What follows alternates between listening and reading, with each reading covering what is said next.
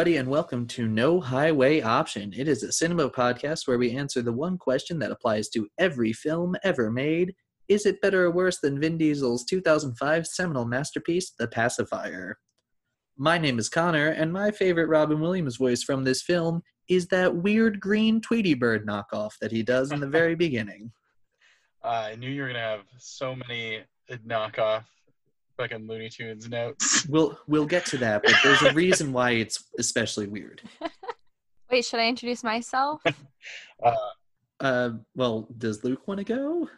Yeah. Does the other host want to participate in his own show? I suppose I could. I'm your other host, Luke. You can just call me a hot dog for this episode. Fuck, that was what I was gonna do. Oh, that's good.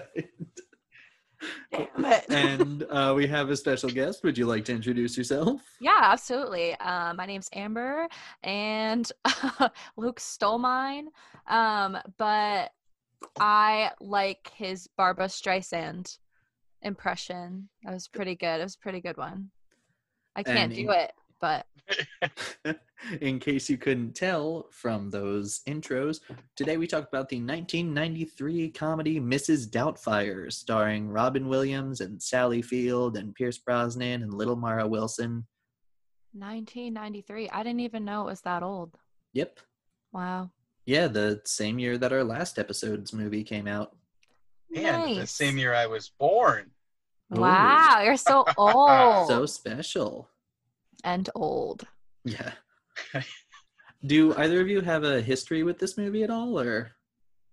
I mean, more than a fair amount of other movies we've seen. I'm not going to say that I've only seen this once. I've seen this a whole bunch of times. I hadn't seen this in a couple of years, but yeah, like as far as history, I know it. I'm friends with it. You're friends with it. I've seen it a couple times. It's honestly what I've hoped and dreamed I could be as a babysitter and as a nanny. I've definitely I work with kids a lot, and I definitely have tried to imitate Euphegina. Hold on one second. I wrote down her name. Is it Euphedora? Yeah, Euphegina. I thought it was Euphegina. I wrote it down. Euphegina Doubtfire. Oh, wow. Yeah. I didn't see this until I was older. I remember as a kid, like, it was on TV and my parents were like, oh, it's Robin Williams, and like, it's funny, but it was the end of it.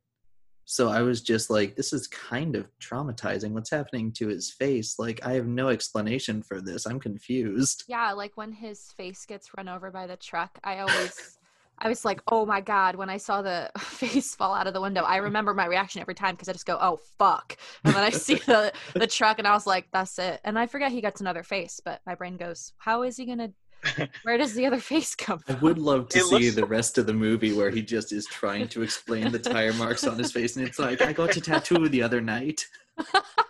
Yeah. Perfect. The first face all the way off, it looked a lot like that cloud in The Mummy. Yeah. Oh, I know what you're talking about. Yeah, the big, a little bit. The big scary cloud. Yeah, like your grandmother's face. Yeah, my grandmother's face I would describe as a big scary big cloud. Scary zombie cloud. As Egyptian curse cloud of sand. Yeah, I think that's what I'm going to write in her obituary. My grandma's not going to die anytime soon. I love you, Nana. You're not dying. I'm just saying, I'm thinking ahead. All right, do we want to go through the beat-by-beat analysis on that note? All right, let's rip right into it. My Nana's death. Let's continue. First off, it's just weird to have a 20th Century Fox logo without the music, like the drums and everything. Mm-hmm. And again, because I watched this at like 7 a.m., still waking up, I was like, something's wrong. So the comments are going to be extra snarky. And we open with the green knockoff Tweety Bird, Robin Williams voicing both the bird and the cat. It's just strange because you can tell that that's directed by a prolific Looney Tunes director. That's a Chuck Jones cartoon. But it's not the Looney Tunes because it's not Warner Brothers, but it feels like it is. Yeah, and I mean, it's interesting just like on like a cool note to see Robin Williams work within a movie, because I'm Mhm. like, that's literally what he does. So I that was kind of cool to me. It was nostalgic, and I was like, you go, Robin. To see him doing voice acting 1 year after his huge voice acting movie. Yeah. Yeah. That was pretty cool. There were a lot of points in this movie where I was thinking, like, I would like to see all of the footage that's on the cutting floor. I want to yeah. see every, like, the 24-hour cut of this movie playing in the background. I would watch all of it. The bird's name is Pudgy the Parrot, which is a fun name. That makes sense. They're doing the cartoon, and in it, the cat tries to make Pudgy smoke a cigarette, but Robin Williams morally objects to it, so he starts improving, which, like, you don't do in voiceover. No. Especially if the thing's already no. animated. That's bad. Come on, Robin. So he quits. And he goes home to his 3 kids, Chris, Lydia, and Natalie. Matilda. Yeah. Correct. Natalie is baby Mara Wilson. I just heard Matilda every time they said Natty. I was like, no, Matilda. I can't believe we found her parents. Matilda's part of it. Part of my brain goes to Thomas and the Magic Railroad, but that's because that was formative for me. I'm gonna have to check that out eventually. You keep bringing it up. I would not be shocked if someone gives it to us on this, just at some point. So it's Chris's 12th birthday, and he's not supposed to have a party because his grades are bad. But that's what Mom said, and she's not home for 4 hours. So Plenty of time. So Robin Williams gets a petting zoo. Because he can't get strippers. Correct. 2 strippers. Right. He specifically asked for 2, and he was like, no, better. I'll get you a couple goats. I'll get you goats and chickens and a couple horses. Yeah, it's a wild thing. I don't understand. They just show up with a van full of farm animals. Just let them out, like the San Magic Francisco. School Bus. Yeah. And then the cop shows up later and is like, you know that it's illegal to have farm animals near your house in the city, which I don't think is true. I don't know if it's illegal, but it is inconvenient to everyone around you. Oh my god. I wrote for this part, this dude is just trying to love his kids and she's a monster who doesn't want animals in their living room destroying and peeing and eating everything in their path. Yeah. I'm fully team animals peeing and eating in the living room. Let them do what they want, you know? I think that Robin Williams has too many animals. I think I would just be mad at, like, there's like 6 horses. If you stopped at 4, that would have been good. No, I don't think there's maybe enough. I will say, like, why not a whole? What do you call a group of horses? A school of horses. A haggle. A haggle. It's called horses. A Budweiser commercial of horses. Correct. Why stop there? I say get Noah's Ark this shit. I say get one. I didn't see any pigs. Yeah. Also, there are no 12-year-olds at this party. Yeah. Like, it's all little kids. And a couple, like, way older kids. Like, I saw one older kid, like, in the background jumping, and I was like, my roommate and I were watching, we were like, what an array of ages. And none of them are, like, the age for his party. It's like, like, everyone, come on down to the fucking Steve, the school of horses that we have. And then they evaporate. They all just disappear. Sally Fields is it's time for a marital dispute, and the kids are gone. First of all, can we just talk about that marital dispute? All 3 kids were just sitting on the stairs, and I was like, what kind of, like, discussion is this where the 3 kids are just silently on the stairs, and they're aware that they're on the stairs, and they just have this whole argument while the kids are just watching silently as they're, like, she's pissed. apart. She doesn't go upstairs. Yeah, she doesn't, like, let's remove them from the situation. She's just like, no, we're doing this now. And I don't care if our kids are traumatized. There's no pushing this back. There was a goddamn horse in the living room. Talk to me, Daniel. Eating the fucking cake. She so specifically, she said, get. And I was like, She yells at that did love goat on the way watching into the the house. KKK. She said, "Move out of my way." I was So, like, yeah. nice. Sally Field is Miranda. She is an architect, interior She designer. is business lady. Yeah, she's the She businesswoman. does something with blueprints. It's like, I think she's the when designer. James Bond shows up later, Oh, he's bought an old that's who it hotel. was. I was like, who is this dude that is like really attractive Yeah. that I don't like want him to be evil, but he's not? It's It's Pierce James Bond. Brosnan as Stewart. Stu. They play Jump Around at the party, which I Yes. just like that song a lot. Soundtrack is a strong point. So yeah, Miranda and Daniel, who is Robin Williams, have an argument, and Miranda subsequently is like, can't do this anymore. I want a divorce, which is very heartbreaking. Yeah. And Well, I forgot how immediately heavy this movie got. this movie is so sad all the time.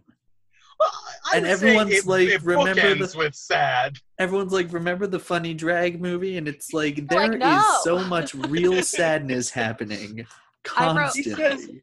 He says, "Don't we love each other?" And she doesn't. Says, she says, "I want a divorce," And and you're the like, kids but are watching. that's what I'm saying. Yeah. I wrote the breakup scene really had me feeling for him. When she said she doesn't love him anymore, it was heartbreaking. Something about seeing a grown man cry. I just want to hug him the entire movie. I just want to like, it's okay. I just want to wrap You're doing you up. your best. You're doing your best. So Miranda and Daniel get a divorce, and Daniel not moves in, but visits his brother Frank, who's played by Harvey Fierstein. Love him. And just every time he showed up, I was like, I just want him to talk. I just Yeah, like just- his Just all this old lady chain prostitute smokers. his Dressed strange... like Han Solo the first time, It's true. or Shrek. Disclaimer: it can also. We're be not Shrek. going over this again. Shrek's vest is too small. It's pretty close to Han Solo. It's This not. is the hill I will die on. Shrek's vest does not reach under his chest area. I feel like this is a debate I walked into that. It came up on an episode of, well, now it'll be like 5 episodes ago, but he's a makeup artist, which is a surprise tool that'll help us later. Foreshadow. There's, sad court scene where Miranda gets sole custody temporarily. I know And- there was a horse in the house, but like full custody Yeah, that's a immediately. little much. That's a little much. There was a horse in the house and he doesn't have a job. I think they cared more about the not having a job part thing. But he also like just immediately left his job. Yeah. They were like, "Oh, well, you got a divorce, and you don't have somewhere to live, and I just heard you got fired like 2 seconds ago. No kids." To be fair, though, I think maybe they talked about the fact that he's always in between jobs because he's an artist. Yeah, and we that's- all know that's not a stable working environment. Yeah, I'm pretty sure the Yeah. judge was like, oh, God, an actor. But what do you really do? And you're like, that's my job. A lot of these scenes just against Sally Field and just the beginning of this movie, Robin looks like a child. Like, I don't know what it is. His The demeanor. sweater. He the just sweater looks he like a wore. very tall young boy. Yeah. I know, Luke, you're going to say, oh, like Jack, but not like I Jack. wasn't, but that's a good call. Good point. I don't know what you're talking about. Robin Jack- Williams did another movie called Jack, where he It's was a movie like, where he's Oh, a child, but he yes. has a disease where he Yeah. ages into a 40-year-old man when he's 8. Yes. where that speech is from. Benjamin Button. I'm just kidding. It's not the movie, but I know what movie you're talking about. It's a weird one, man. I think I have the next movie for you guys. Oh, God. I'm just kidding. I'll give you choices. So Robin goes to the court liaison and she's asking him what are his skills. And I'm guessing he says, I do voices, and he just starts doing examples and they jump cut between each one. I'm guessing this was a full day of shooting. I want to Yeah. see it.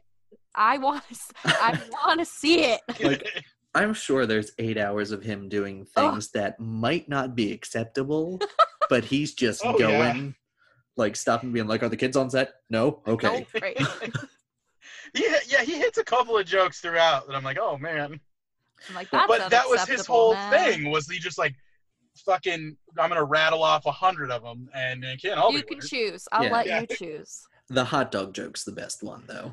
Oh, I had to pause the movie because I wasn't able to see through the tears running down my face. Uh, I do a great impression of a hot dog. For those of you So- listening, I did an impression of a hot dog. it's a joke that works great in audio medium. It's fantastic. Imagine a hot dog. That. It's like that. It's like that. I wonder have you ever watched movies like a movie you've seen a bunch of times and you're just messing around with the DVD and it has like the assistive audio for the people who are blind or can't see very well? Yes. I'm just wondering what it is for that scene. Okay, do you I'll wanna look see- at it.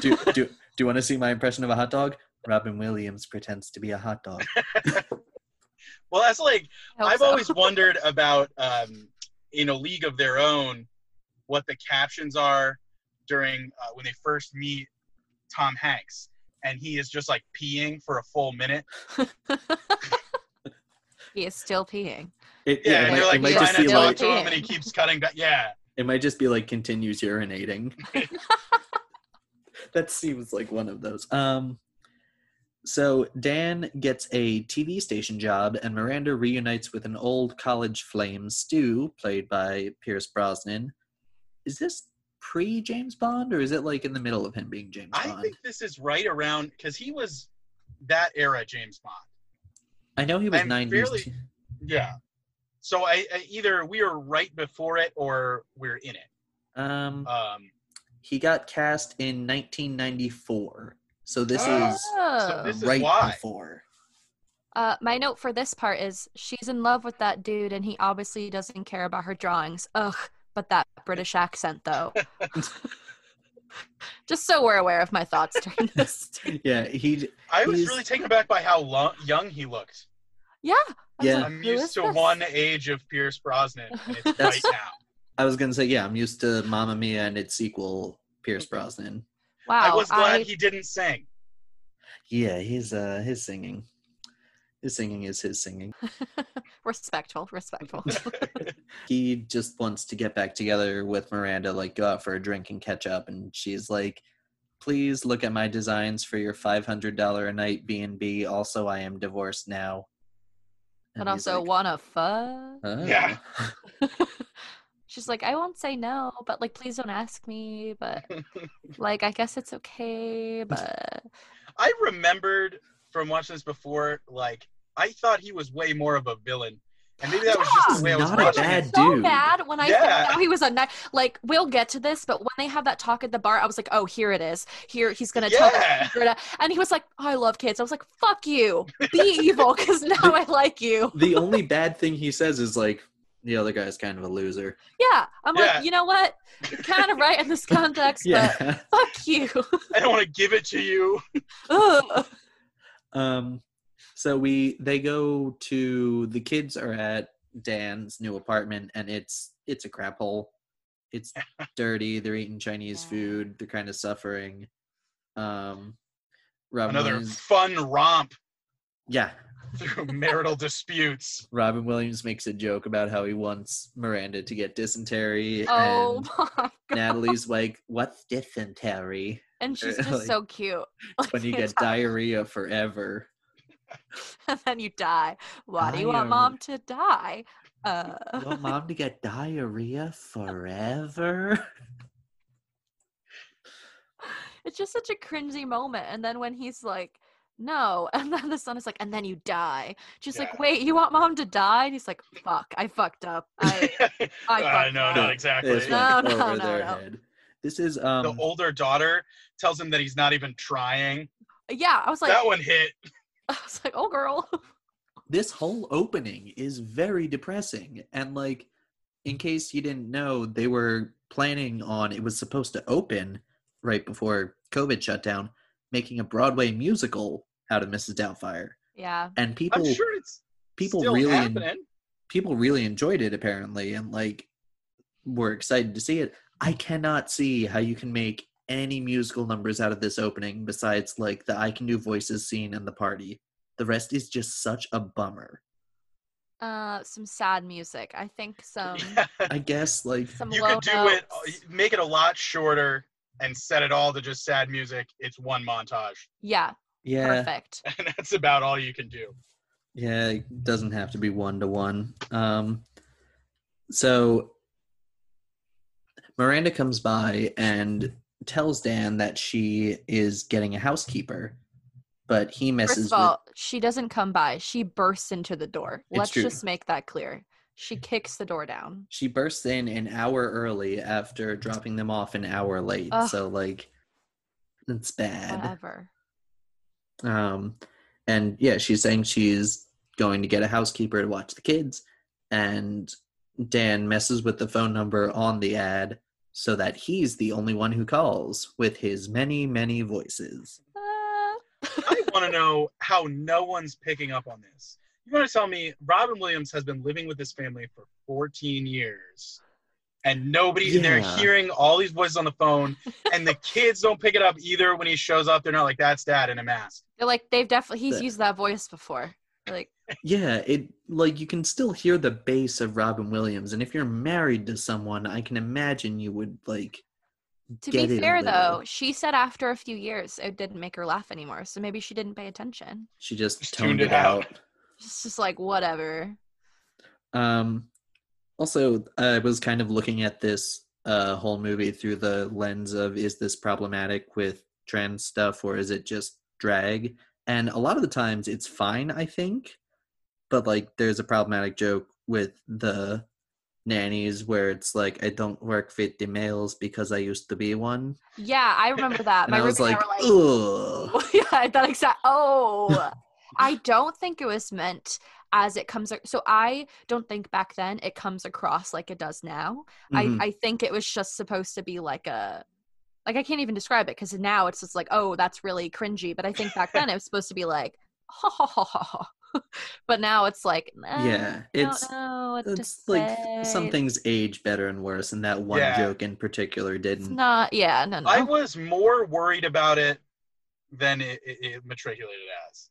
I was like, oh man, there's gonna be so much stuff that doesn't age well, and it's like there's enough one-off jokes from Robin Williams to fill a bingo card, but other than that, the rest of it chugs along okay. There's also one major reaction that I was like, oh no, don't do that, and we'll get to it. Okay. So after that montage, he calls as Mrs. Doubtfire and gets the name from a newspaper article where it's like Police Chief Doubts Fire, and I was like, that's good. Good one. He has to go to his brother and ask him to make him a woman. I thought you'd never ask. It's my favorite. Again, this is just probably something that took 2 days to shoot just because Robin was riffing on everything. Yeah, he was using everything from Juilliard in one montage. It's wonderful. There's at one point they start applying the prosthetics on him and he has a big he's like a old Russian babushka type thing. Babushka. And all three of them, Frank's boyfriend, all just start singing Matchmaker. Yeah. So good. Just perfectly. And oh my God. And then right after that, the wig he has on makes him look like Barbara Streisand. Good old he looked like Barbara Streisand. I was like, it was Barbara. A little concerning. It was a little wild how much he looked like her. And then they decide to finally do face casting, which I know you have because we took the same class, Luke. But Amber, have you ever done a face cast before? I have not. I have done a hand cast. Sucks. I'm assuming it sucks. How long do you have to have that on your face? I don't remember. It was a solid 10 or 15 minutes, yeah. I feel like. Kind of just have straws in your nose and your mouth and it's just heavy and wet and everything is dark and you're kind of just sitting there. And in my case, my class was none of my friends. So they're just so-and-so's in charge of you. And I'm just don't put them near me. I still have the mask I used it to make though. I don't know if I have that mask anymore. I don't even know if I have the clay head thing because I had that in my closet for a while and every time I would walk by it I'd just be like, that's my own face. I don't like that. I don't like that. I have it somewhere. I don't know where. It's definitely in a box I'm gonna open. There's some pretty good foreshadowing when Mrs. Doubtfire shows up and mentions she's an expert in the Heimlich maneuver. Foreshadowing. And so Miranda hires her because she has an impressive resume and she seems like she's going to be great with the kids. And everything is working well. And there was no internet to check it. Yeah, exactly. Yep. There are no references, and it would be too expensive to call England and be like, hey, where's this random family? After this, Dan goes home, and the court liaison is there. He's still dressed as Mrs. Doubtfire, and the court liaison is there, so he says Mrs. Doubtfire is his sister, and there's a whole wacky changing back and forth shenanigans. Wonderful. It's wonderful. I really liked the cheese joke before we got to the montage. What was the cheese joke? Where she stepped on the rat trap, and he was like, if you I wanted some cheese, you could have just asked. My favorite is as he's changing, he's just like making one pun about the body part he's focusing on. He's like trying to take a bra off, and he's like, I wanted to keep you abreast of my career choices.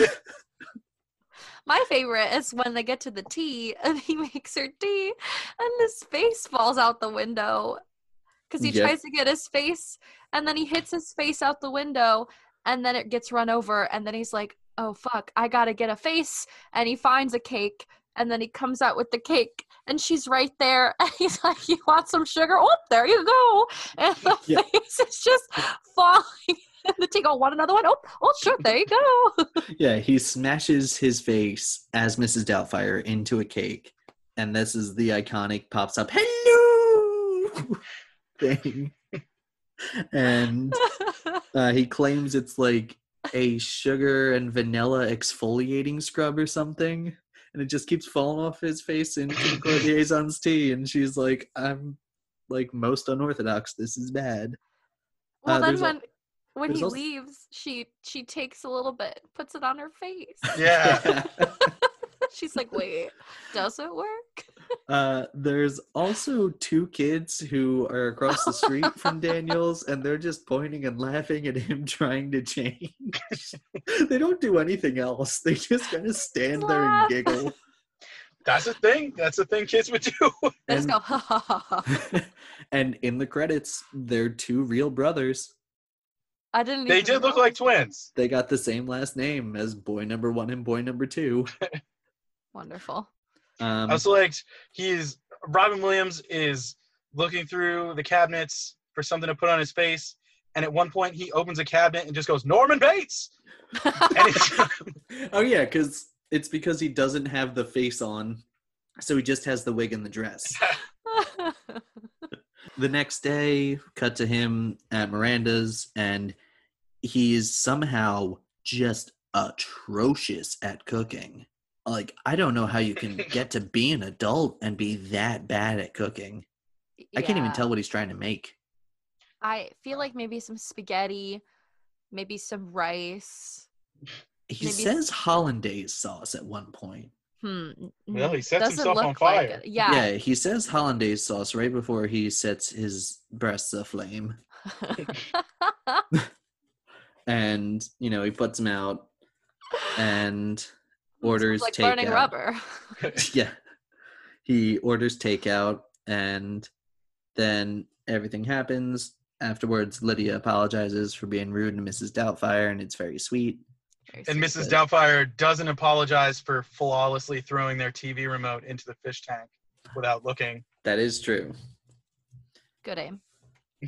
Again, wonder how many takes that took. There's a recurring character of, I just named him Flirty Bus Driver. It's an old bus driver who keeps looking at Mrs. Doubtfire, and every time she does something, he's like, hey, that's fine. He sees like the top of Robin Williams' thigh, and it's like, Mediterranean. I dig it. And it's weird. And like, no one else is on that bus, I guess. It's just them two. But he's like kind of respectful. He's like a little creepy, but he doesn't go any further. He's like, here's a weird joke. I'm going to go a little farther. And she's like, okay, like I'm not going to say anything. And then he like backs off. Yeah, he's like, you're not responding. Like, try again tomorrow. Exactly. Oh my God. Then there's another nice little montage. Of course, set to Dude Looks Like a Lady. Yeah. As it should be. Has this song been removed from the cultural canon completely? Because I don't think I've heard it in years. I don't know. I have not heard it in a while, but it was welcome. It lives in that same vein with the Randy Newman one about short people. Care to elaborate on that? Short people got no reason to live. Okay, you guys are weirdly in sync with that. Perfect elaboration. Thank you very much. I mean, I think the Randy Newman thing was satire on something. I mean, Dude Looks Like a Lady is definitely satire on something, too. Is it? I Yeah. think it's just saying Dude looks like a lady. Yeah. That's not really satire.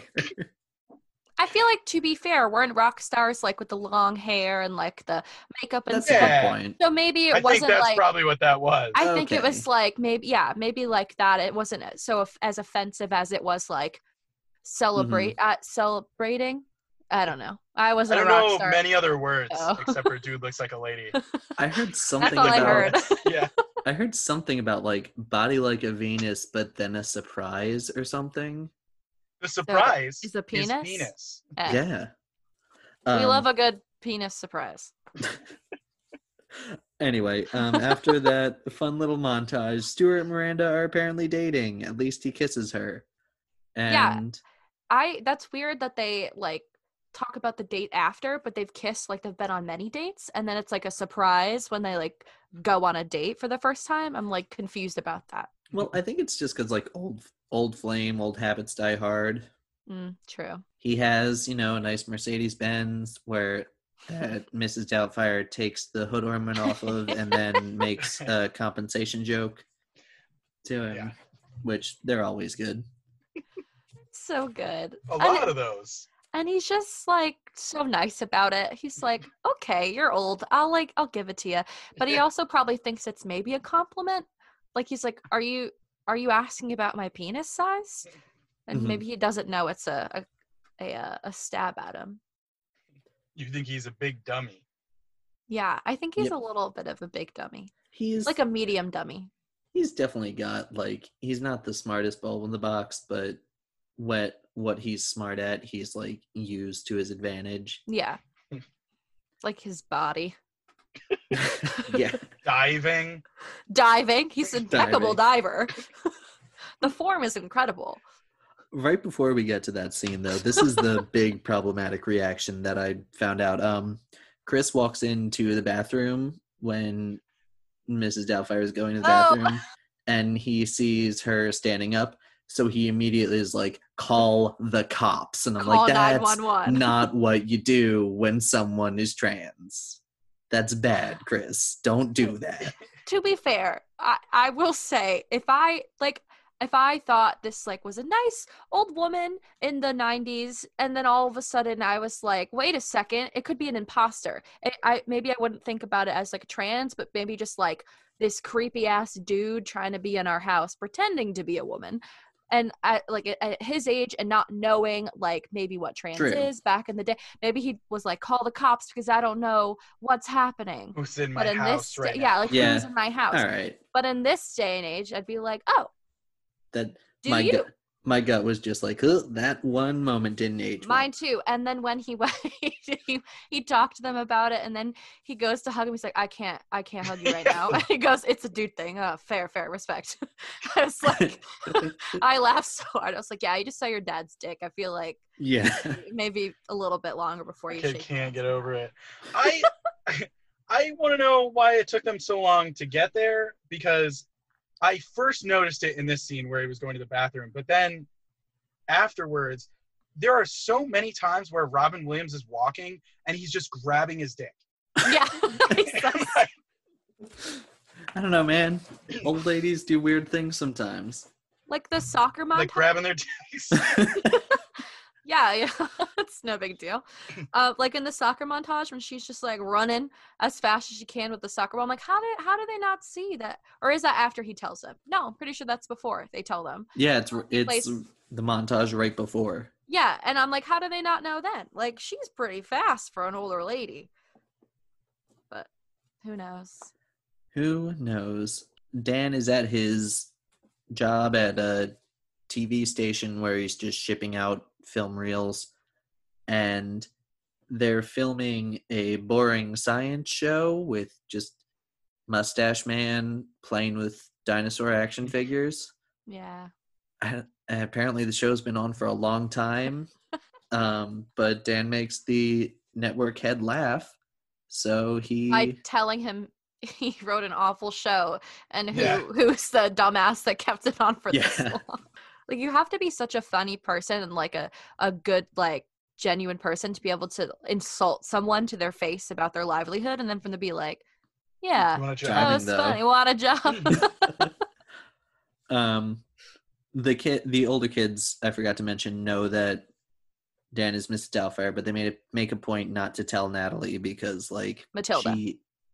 Because she is a child. It will scar her for life. She sucks at keeping secrets. And she does have magic powers. She does have magic powers, so we have to be careful about that.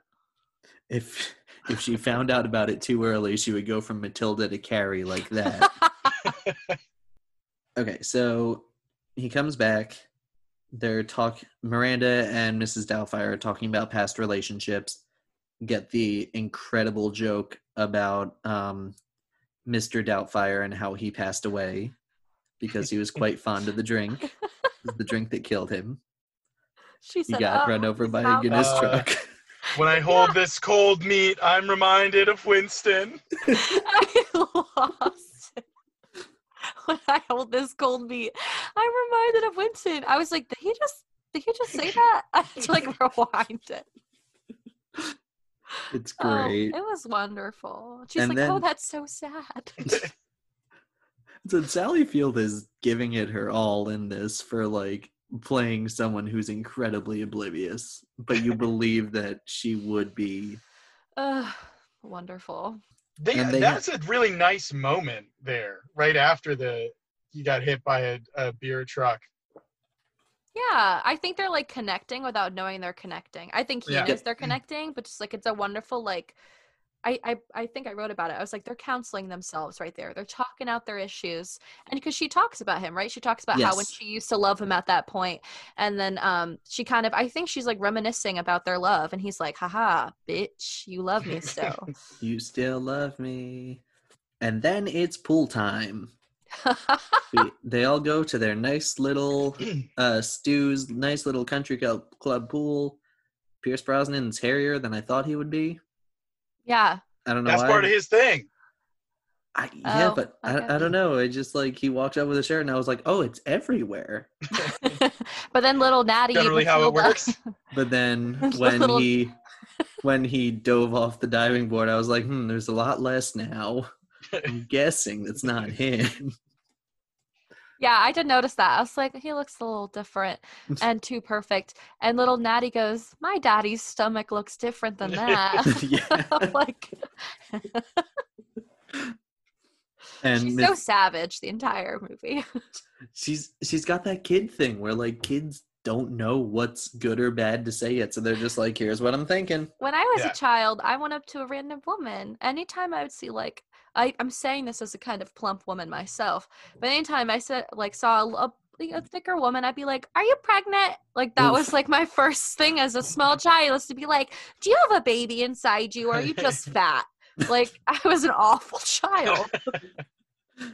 That was just a little bit about me. Please don't judge me too hard. I've grown through my ways now, and God has struck me down with a little bit of thickness myself to make up for it. So you have to write a full iPhone notes apology for this. Sorry. Mrs. Doubtfire obviously doesn't swim because that would be awful. It would be Big Mama if they went for the swimming montage. That's actually exactly what I was thinking of. I was like, wow, the fake body suit really evolved from Mrs. Doubtfire being, like, completely plush to Big Mama where it looks like a person. Love that. Love the joke. And then devolved backwards into Norbit and Jack and Jill. But Norbit, it's not supposed to be, like, the character is not disguised as a woman. That's supposed to just be a woman. Norbit is a mess. Norbit is terrible. Norbit is a whole terrible fucking mess. And I say that as a full-on Eddie Murphy stan. You love him. Did you watch 1,000 Words? Not yet. Can't call yourself a stan then. Fake stan. That one's also very bad. So this is kind of when Stu talks with a friend at a bar, and he's like, I love the kids. The kids are great. Their real dad's kind of a loser, but like he could have been a fucking evil asshole, but instead he's like a genuine hot person. So you're like, well, what do I do now? Who do I have to hate in this movie? His only myself. His only real crime is moving in a little too fast. Yeah. Like, there's no ulterior motive. There's no, like, yes, I will only date her so she will make my building and then I will break her heart. It's like, I never used to like kids before her, but now they're growing on me and I absolutely love that little child over there. Look at me. I'm such a good person. Fuck you. Sorry. That's exactly what Mrs. Doubtfire's reaction is. It pairs nicely with him getting out of the pool after his dive and going, rah, rah, rah, rah. Mrs. Doubtfire throws a lime at him to drive-by fruiting. And he just goes, oh, okay. And he like walks away.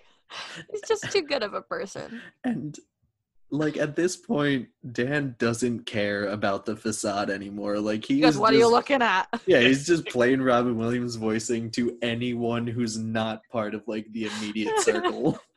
It's ballsy. Oh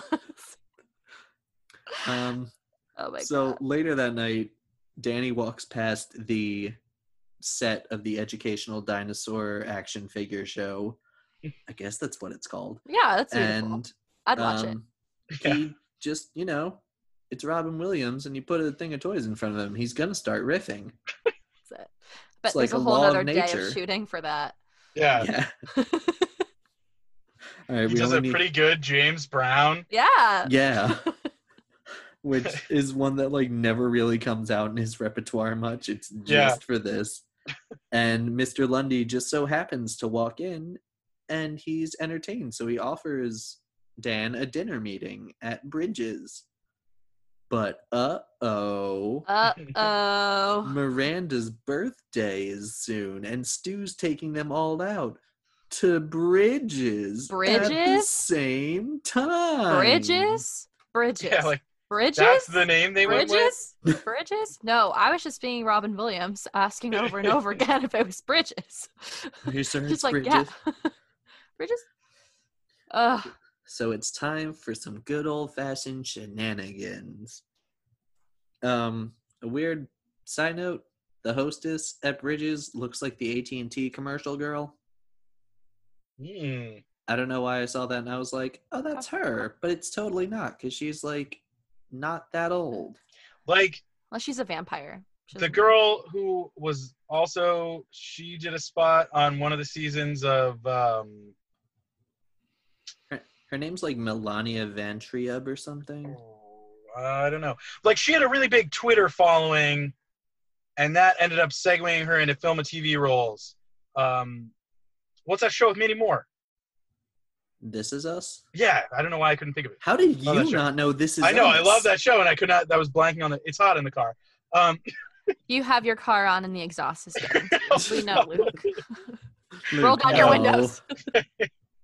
There's no AC because the car isn't on. We love that. But yeah, she did. If this is the same woman that I'm thinking of, then yeah, she did a spot on that show. I think she was in it, yeah. She dated Kevin for a little bit. She was a playwright. Kevin Bacon?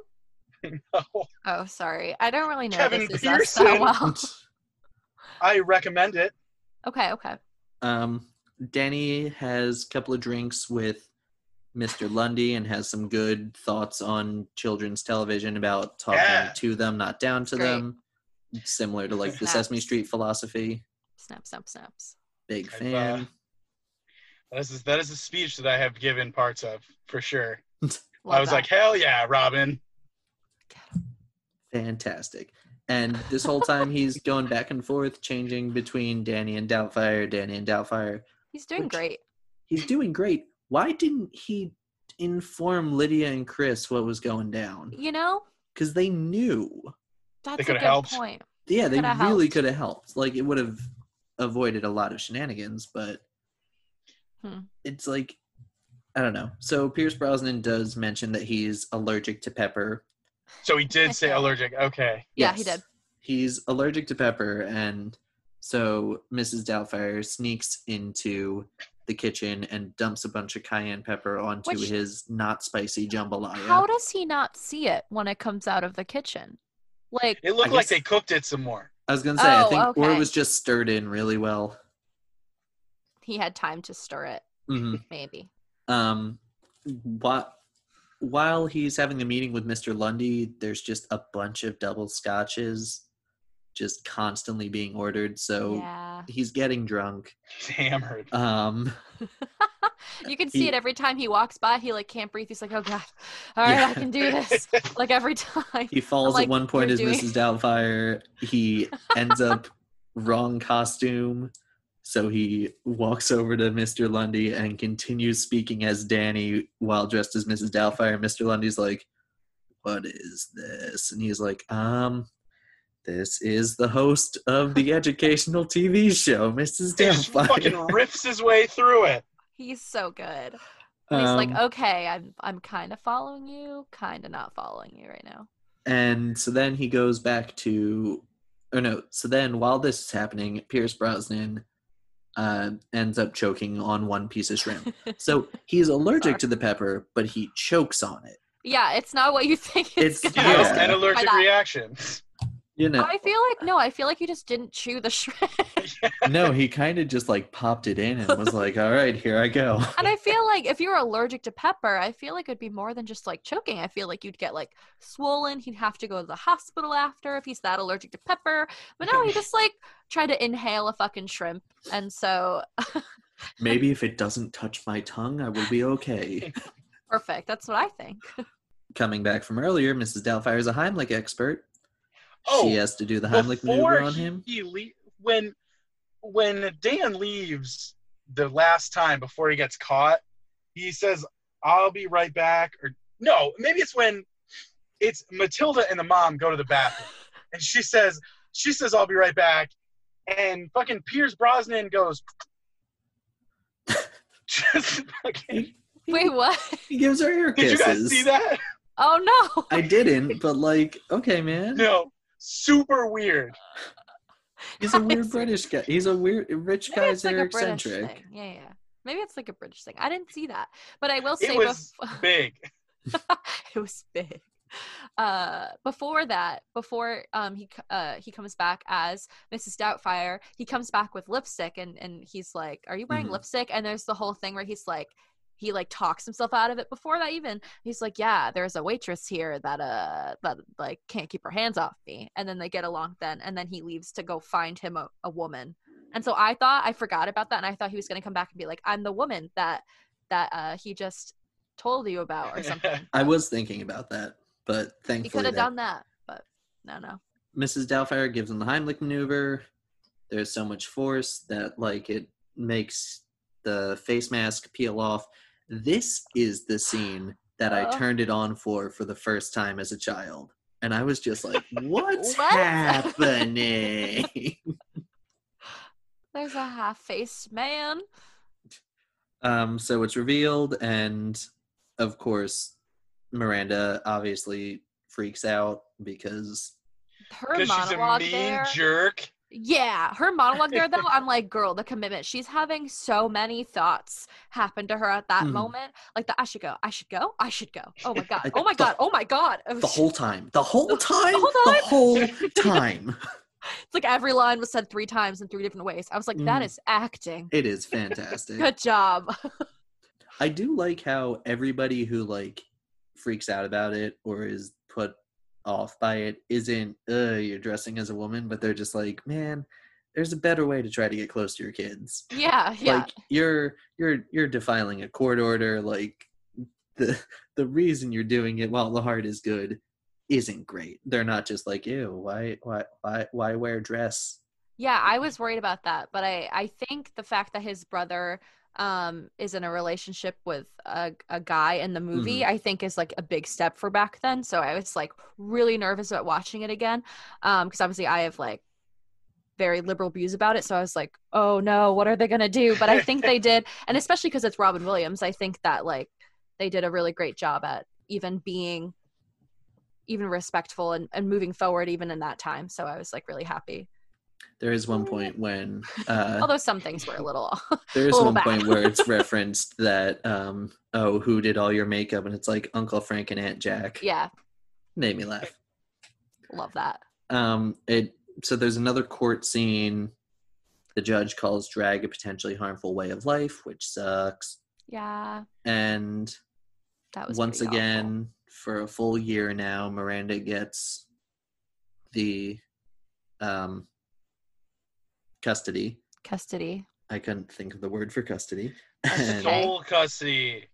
Yeah, So- I was so mad. I was like, Yeah. this bitch is really just sitting there watching it happen. You could see the torture on her face, but she didn't say a word. She could have said something, and she just let it happen. I was like, you're a bitch, Miranda. but it's a good thing to come out of it is Mrs. Doubtfire is an educational TV smash hit. Her and her little monkey puppet named Coco. What was the monkey's Perhaps. name? I don't remember. I forgot there was a monkey. Yeah. I think I was too pissed off about the court scene to pay attention to that. The- I was writing a lot in my the in my judge notes. really, really dug in. Yeah. And I get it. Like, he didn't.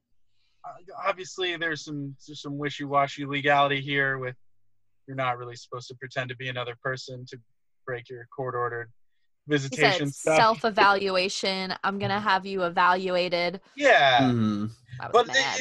like you said, Connor, like there was a lot of your lifestyle you're doing. You got a weird life. Yeah. And I don't want Yeah. your kids to be exposed to it. That There was a lot of stuff Which like very made me bad. happier when Sally Fields murdered that judge in the end of the movie. What? What? We'll get. Okay. Okay. So yeah, the We'll get there. educational TV show is a hit. It's number one in its time slot. They're about to be syndicated all over the country, which is great. There's still some deeply sad stuff where Miranda comes to visit him on set. How did she get in? I'm Mrs. She walked Doubtfire's right off the ex-wife. street. Yeah, I guess. Well, it's a local TV station. They don't have that much security. Yeah. Yeah.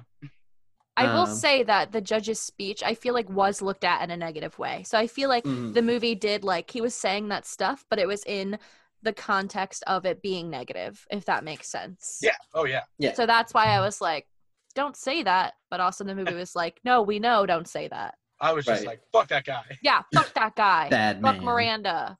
Sorry. And Miranda, after their discussion, is introducing their newest babysitter, housekeeper, whatever, and it's Danny. It's actually Danny. And they're reunited, and it's so sweet. And then it ends with, like, just nice reunited, and then the Mrs. Doubtfire show, she's reading a letter from a little girl whose parents are getting divorced. Ugh. And it's just, like, an earnest Cried. and frank and sweet, like... Yeah. Your family could be getting bigger. That was one of the biggest parts of this movie was that, like, stuff, they weren't really handling divorce at this time. And especially not as open as this.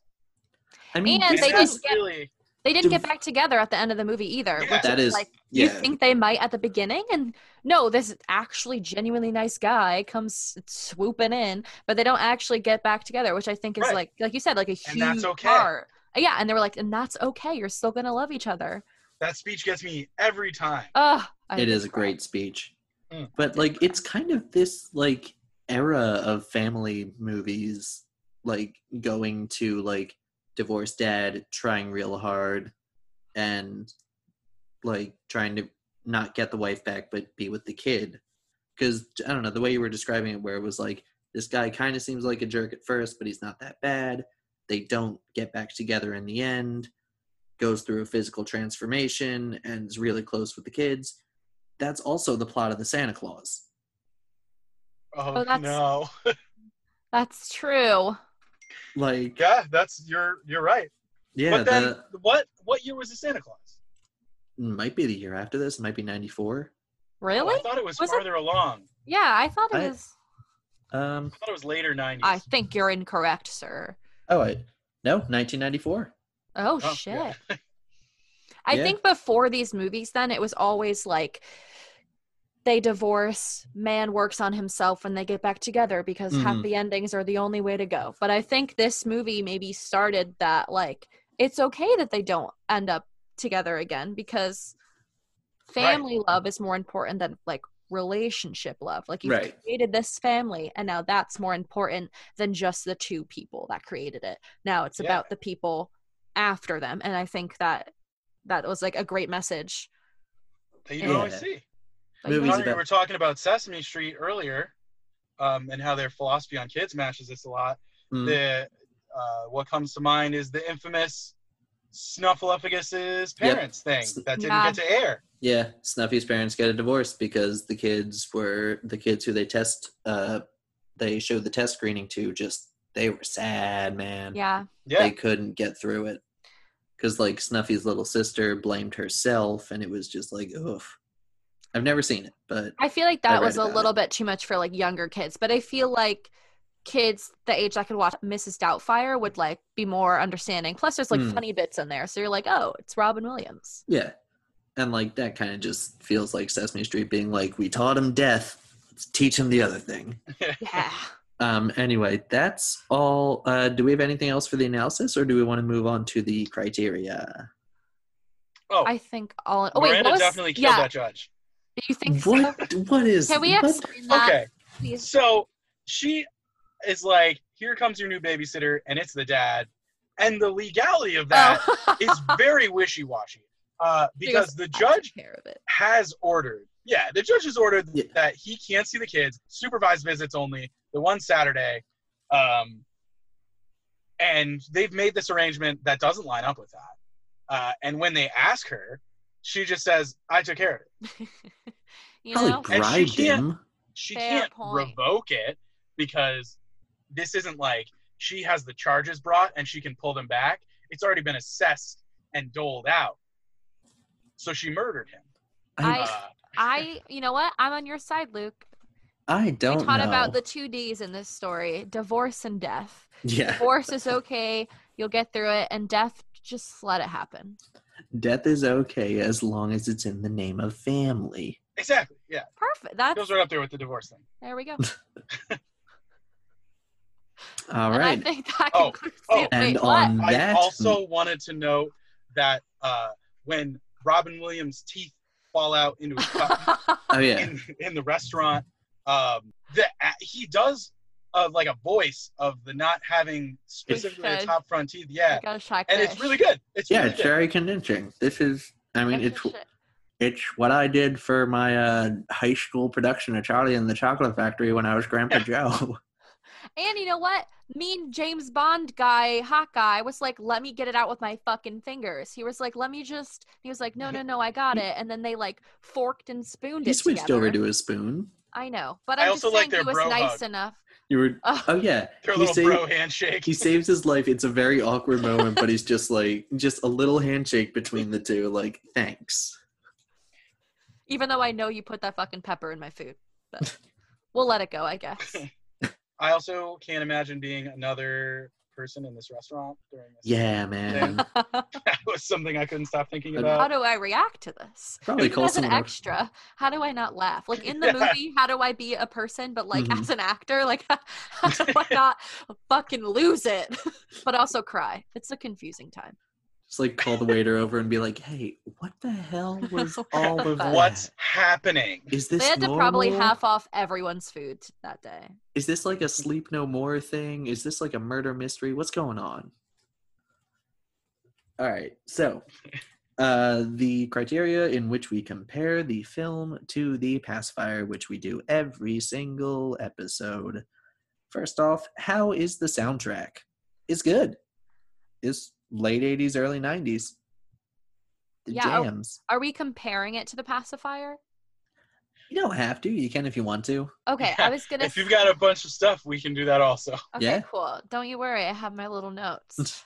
Okay, so for as far as soundtrack, um, I really liked the music, like adding to the story. I thought the beautiful instrumental music added to it, and then you get the couple of like Jump and the other song that you talked about before. Oh, Dude Looks Like a Lady. During like the parts where like he's him and being himself, right? We get Dude Looks Like a Lady during the montage of like when Danny's just being Danny, but then like you get the instrumental for like the heartfelt moments.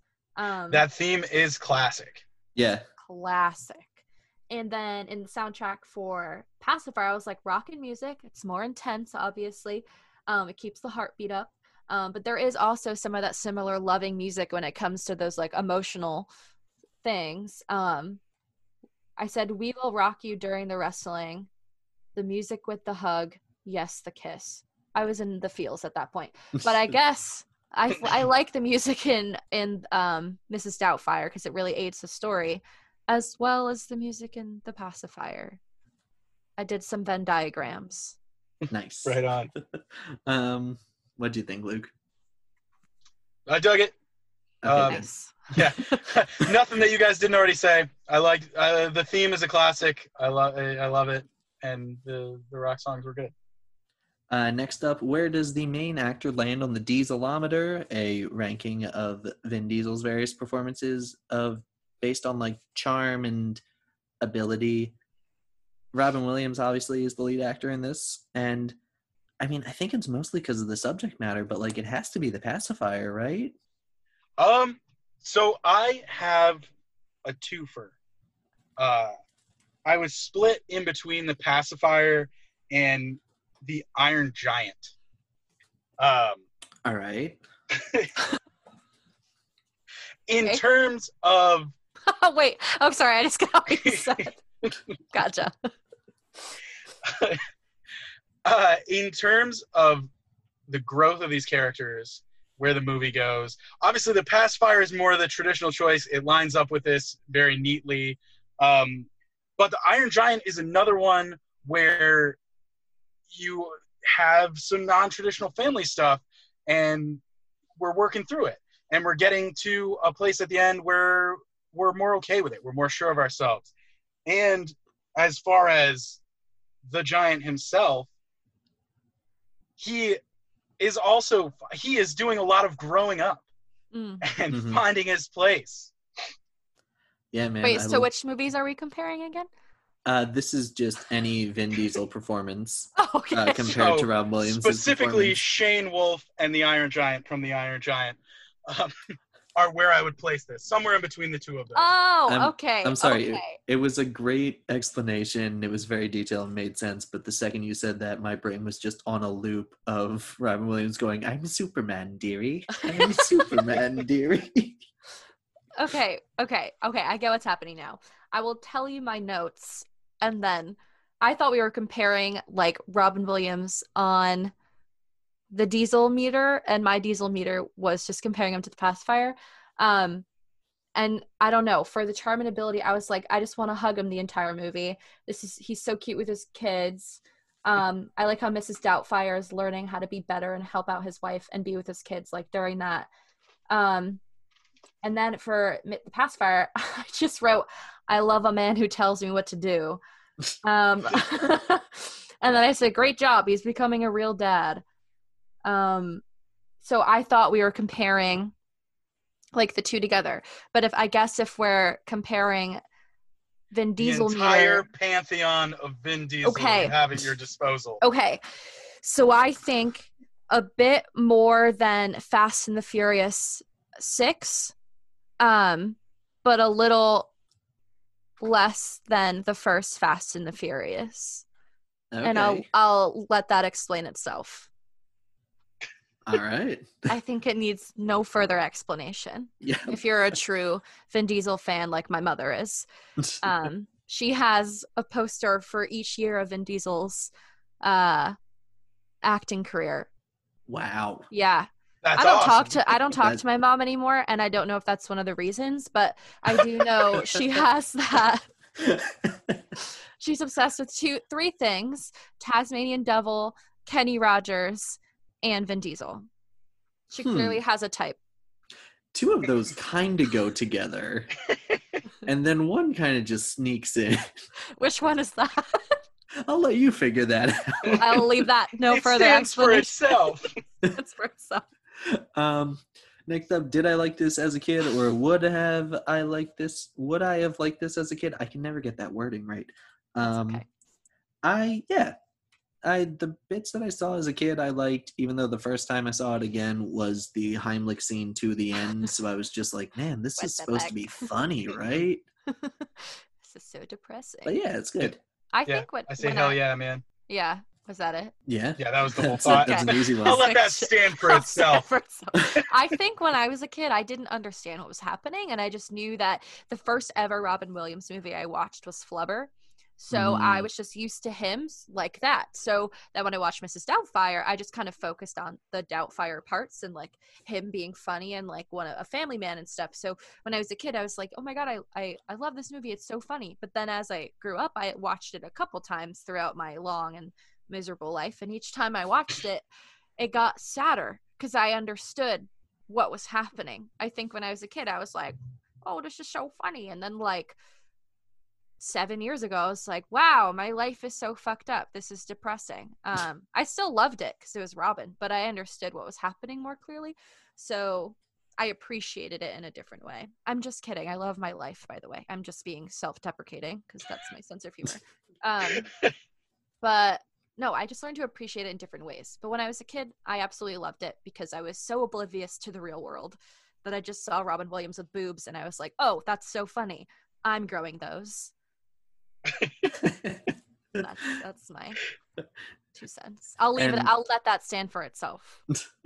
And next up, what has the director gone on to do? Director Chris Columbus. We talked about him a little bit on our Gremlins episode because he wrote Gremlins.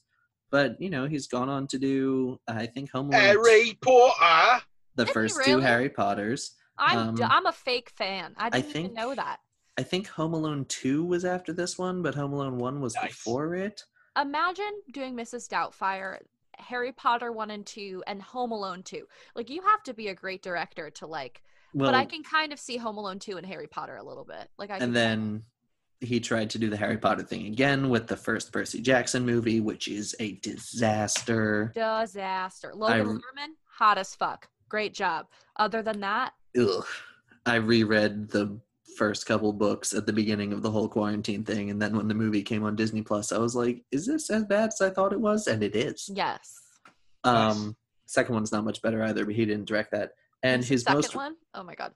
His most recent film was The Christmas Chronicles, where Kurt Russell is Hot Santa and Goldie Hawn is Mrs. Claus, and I think Santa ends in jail at some point. What? It's a Netflix thing from 2017.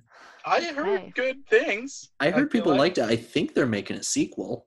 I'll look. That's his next thing. Oh, you got me at Hot Santa. Because the Netflix well does not run dry somehow. Well, Kurt Russell, Goldie Hawn, you got me. I'm there. I also would like to say that I am making sexual jokes about men, but I respect them. I respect men. You heard it here, folks. And all of their physical attributes. I'm just kidding. Nice.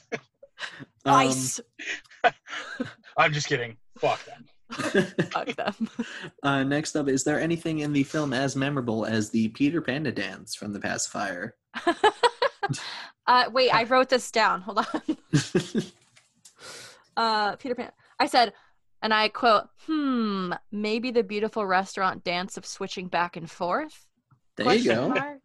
I think just that little montage of him going back and forth and the okay, and him just bumping into stuff. It was kind of we allude just like the panda dance where it was alluded a little bit throughout the movie.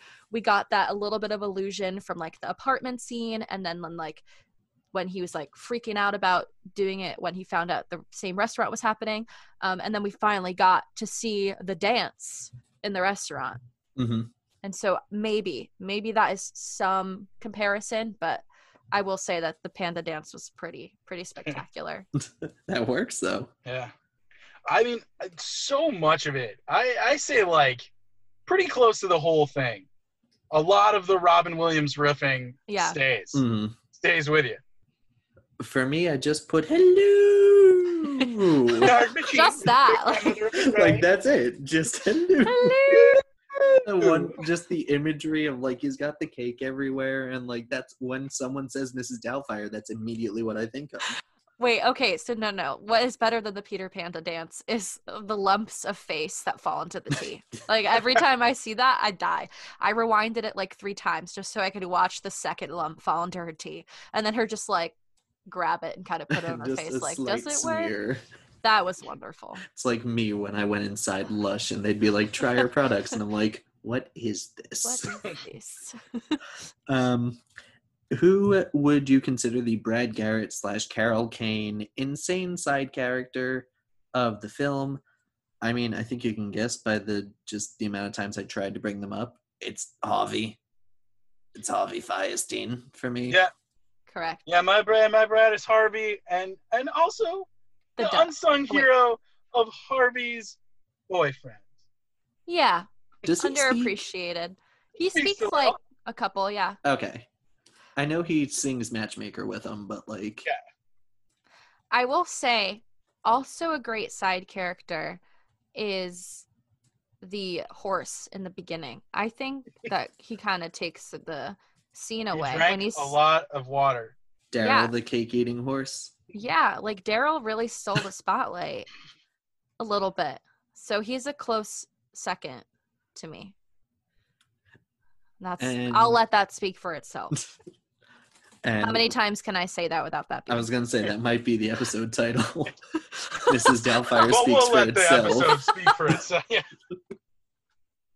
And finally, is there anything as batshit insane as the Sound of Music subplot in The Pacifier, which, in case you don't remember, is a 2-scene subplot in which first they discover that one of the boys that Vin Diesel is watching, Seth, has bleached his hair blonde and has a Nazi armband in his locker.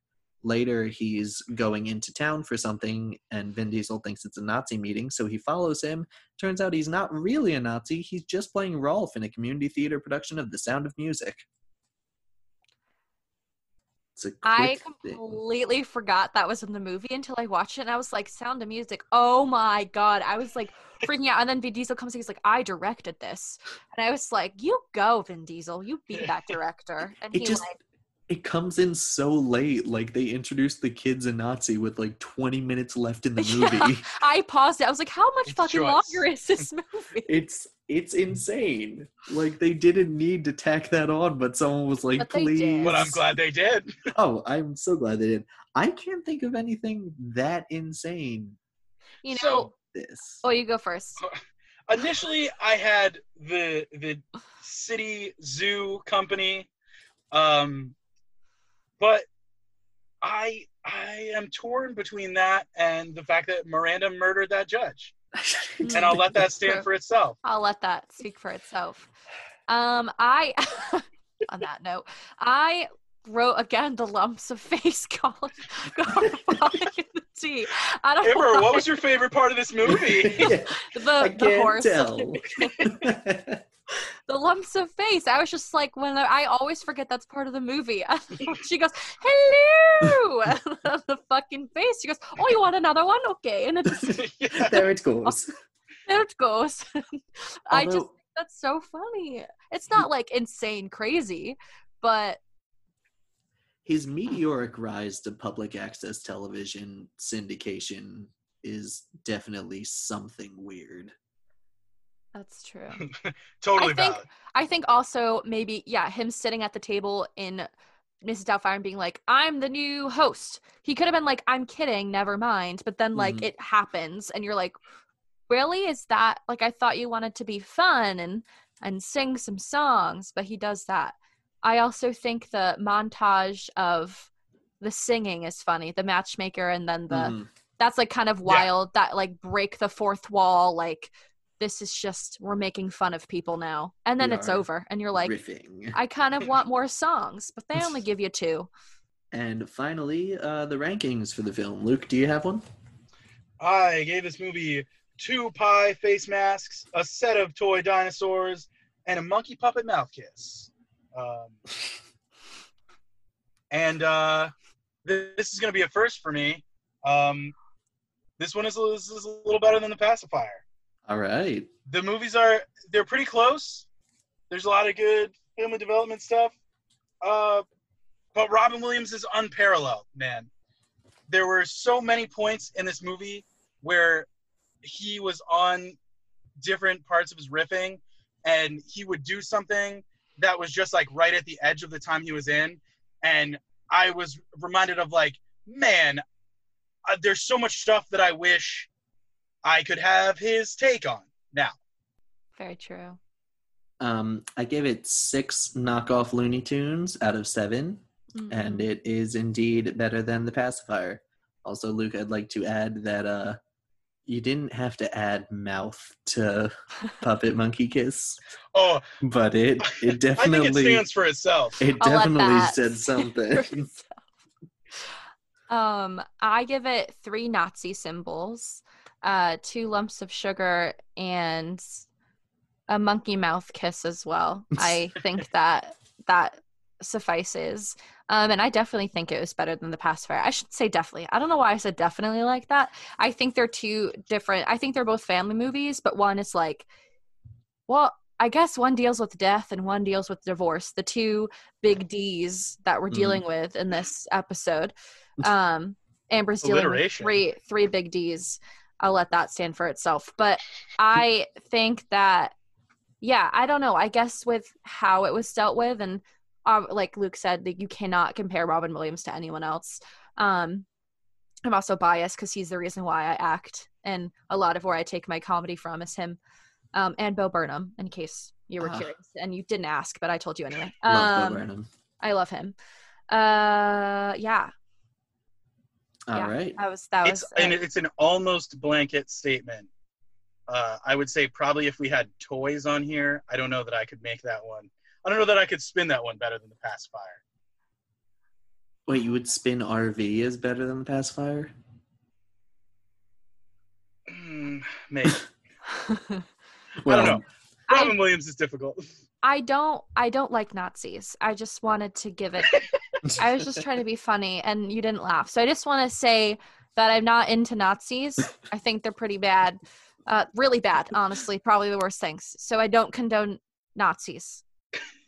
All right. Thank you. And we'll let that stand for itself. We will let that stand for itself. That has been our discussion on the 1993 film Mrs. Doubtfire, starring Robin Williams. And now Amber has a film for us next week that she's going to give us clues, and we're going to try to figure out. It is time for the Coming Attractions game. Okay. So, animated, animals, yellow, typical love story, flying, Flying yellow. What? the best movie of all time. It's a movie about cheese, cartoon cheese. Close. I wouldn't call it like a cartoon. So love story, yellow, flying, animal, insect, classic, but not too classic. I'm struggling with this one. You said animated. Connor's usually the one who gets these. Yeah, and you said animated, and I was like, my wheelhouse. This is good. Okay, it's the best movie of all time. It's not The Social Network. You mean The Patriot? No. Mel Gibson's Patriot. Close. My favorite animated movie. Okay, it's maybe not closely related, but ants could be another clue. Is it? It's not A Bug's Life, is it? No. It's more contemporary than A Bug's Life. The Ant Bully? No. It's not ants, but like if they could fly. It's not animated? No, it is animated. Wait, what is? If ants could my fly. God! Is Jerry Seinfeld in it? Possibly. Is it B-movie? Yeah. Oh boy. I immediately, when I read that I could choose the movie, I was like, the B movie. All right. Well, On the I think Vin it's still Diesel on Netflix, meter. isn't it? I think so. It's probably somewhere. Or You can watch the fast version on YouTube if you want. Or it speeds up every time they say B. I mean, I will be excited to finally have a Patrick Warburton movie to talk about on this podcast. Okay, well, Amber, thank you for coming on the show. Thank you. I'm excited. I don't know why I'm excited now. I was excited before. It was fun. I think that's what I meant to say. And hopefully the world of men don't hate me for objectifying them. And I just want to reiterate that I hate Nazis. So they are bad. Do you have anything you want to plug or anything? Or yeah, you can take a look at my website. I'm an actor. Hopefully by the time this is aired, I can announce that I was signed to an agency over the weekend. So it's pretty exciting. And then I have a podcast that's coming out with my friend called Trans Sister Radio. It's a bunch of advice to questions you never asked. So it's advice you don't want to questions you didn't ask. So look out for that. Nice. Your theme music was by our last guest. Yes, right? and my theme music was by your last guest, Ian C. Weber. So wow. Look him up. I wanted him to help out. He has great music, so also I'll plug him too. I don't know if you already did, but check out his music. And he actually wrote our theme music. So he'll be writing theme music for us. I don't know if it'll be ready by the time this episode airs or not, but he's great. So check out Transistor Radio, my website, theamberlevine.com. Because I had to write the in front of it because a horseback rider had my website, but she's not using the domain name, so I had to write the in front of it, so it's not narcissistic, I promise. All right. And fuck Nazis. And when, am I right? Nazis bad. When it's the week where this is coming out, you will see all of those links. We'll put them up with the thing. Yes. Woo-woo. Be sure to also follow us on Facebook or Twitter at No Highway Pod and leave us a review on iTunes, or if any other podcast platform does reviews. I don't think they do. Not right now. But I think only a matter of time until. We'll see. But anyway, thank you all for listening. Tune in next week for The Bee Movie with very special guests that we will with some very special guests. And man, it was a long It day. will be special. And for No Highway Option, I've been Connor. And I've been Luke. And I've been Amber. That's all right. We still never tell people whether or not they can do that or not. Wait, let's do it again. For No Highway Option, I've been Connor. And I've been Luke. I was waiting for you that time. Okay, wait. I thought that you were going to do it that time. Fuck. Okay, wait. One more time. I'll get it. And for No Highway Option, I've been Connor. And I've been Luke. And I've been Amber. And these have been all of our opinions. And if you did not agree with them, too bad, because it is our way. No highway option. Good enough. Perfect.